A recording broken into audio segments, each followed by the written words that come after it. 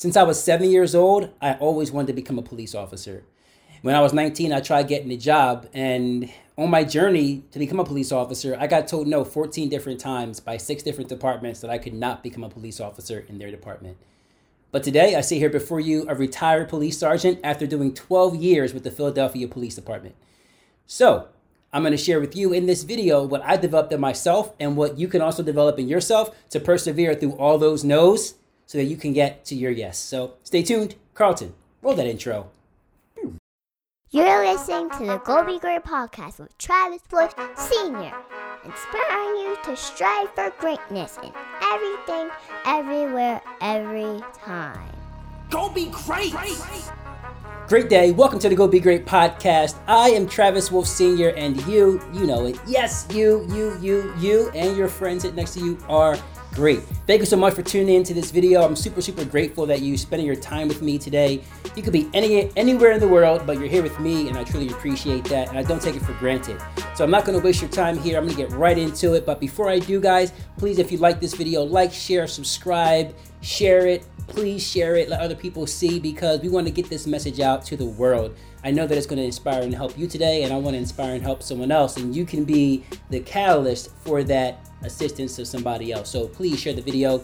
And that being said, guys, I wanted to be a cop since I was 7 years old. I was living in poverty when I was very young. We had just got evicted from our apartment, and we were living in a motel at the time. My mother, myself, and my 3 sisters.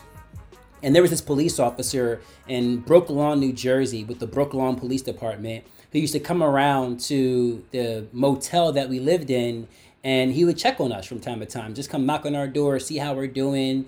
He knew that my parents were, my dad wasn't around, and my mom was on drugs, so he knew our situation. And he would come around and he would bring us food from neighborhood food establishments. He would bring us candy and, like milk, eggs, cheese, things like that, so we can kind of cook for ourselves and take care of ourselves while our mom wasn't there. And I had an older sister who was 9 years old who used to always cook for us, so it was good to actually have some food for her to prepare for us at that time.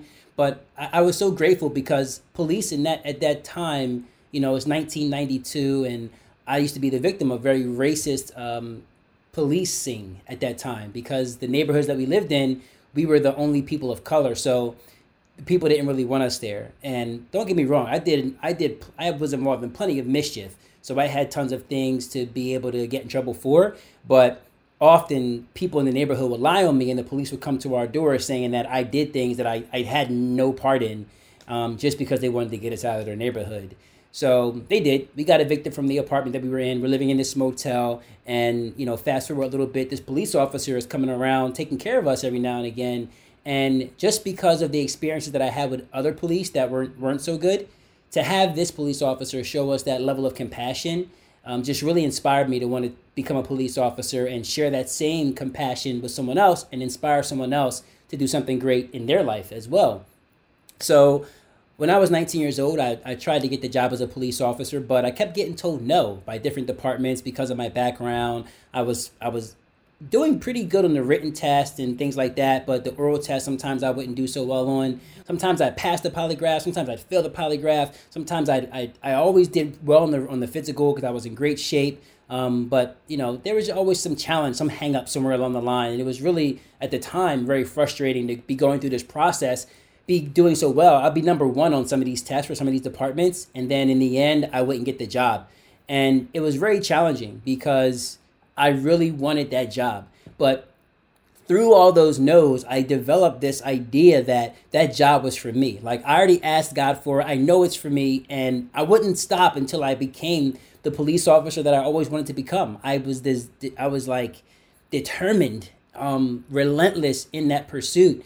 And because I just kept at it, even though different departments would tell me no, even the Philadelphia Police Department told me no I think I was 19 years old at the time, or 20 years old.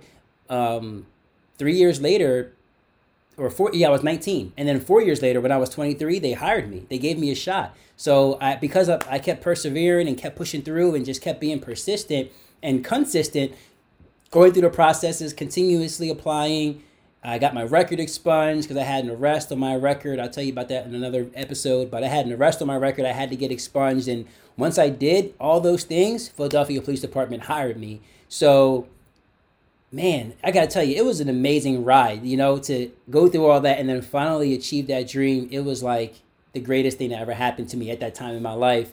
I was, or one of the greatest things. But so it's Friday, February 9th, 2007. I get a call from the Philadelphia Police Department, and they're telling me that you have to report to the police academy on Monday at 8 a.m. And I'm like, I'm in my last semester of college. I have 4 classes left. And yeah, they're like, yeah, you got to report to the academy on Monday at 8 a.m.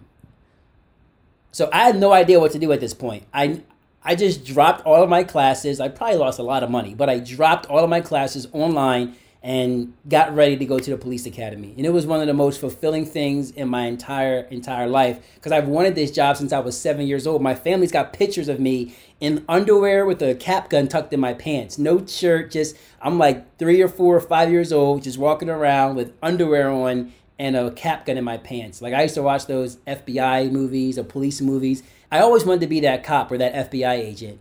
So getting that job was just one of the most fulfilling things I could have ever achieved in my whole life. But I got told no so many different times. The whole point of this story is I got told no. I got told no. Philadelphia Police, Pennsylvania State Police, New Jersey State Police, Delaware State Police. I just kept getting told no. And I even tried applying for some other departments in the counties and around Philadelphia, and I just kept getting told no. But today I'm a retired police sergeant.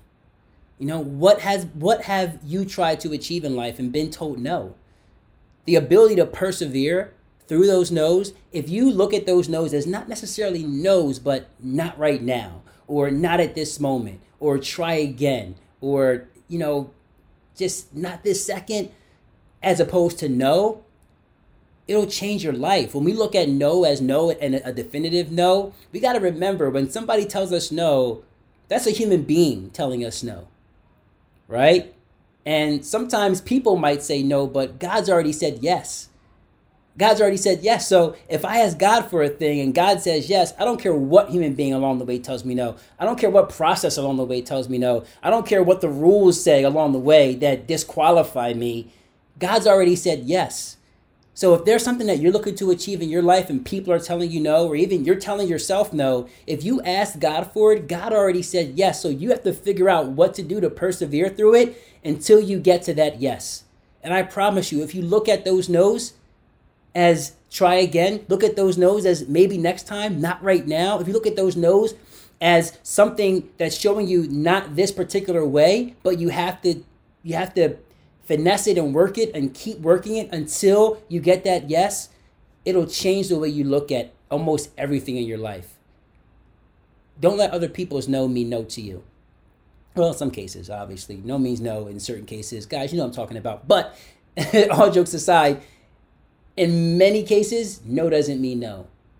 So learn how to persevere through those no's, and I promise you, you'll get to your yes. Go get some. Keep persevering. And go be great.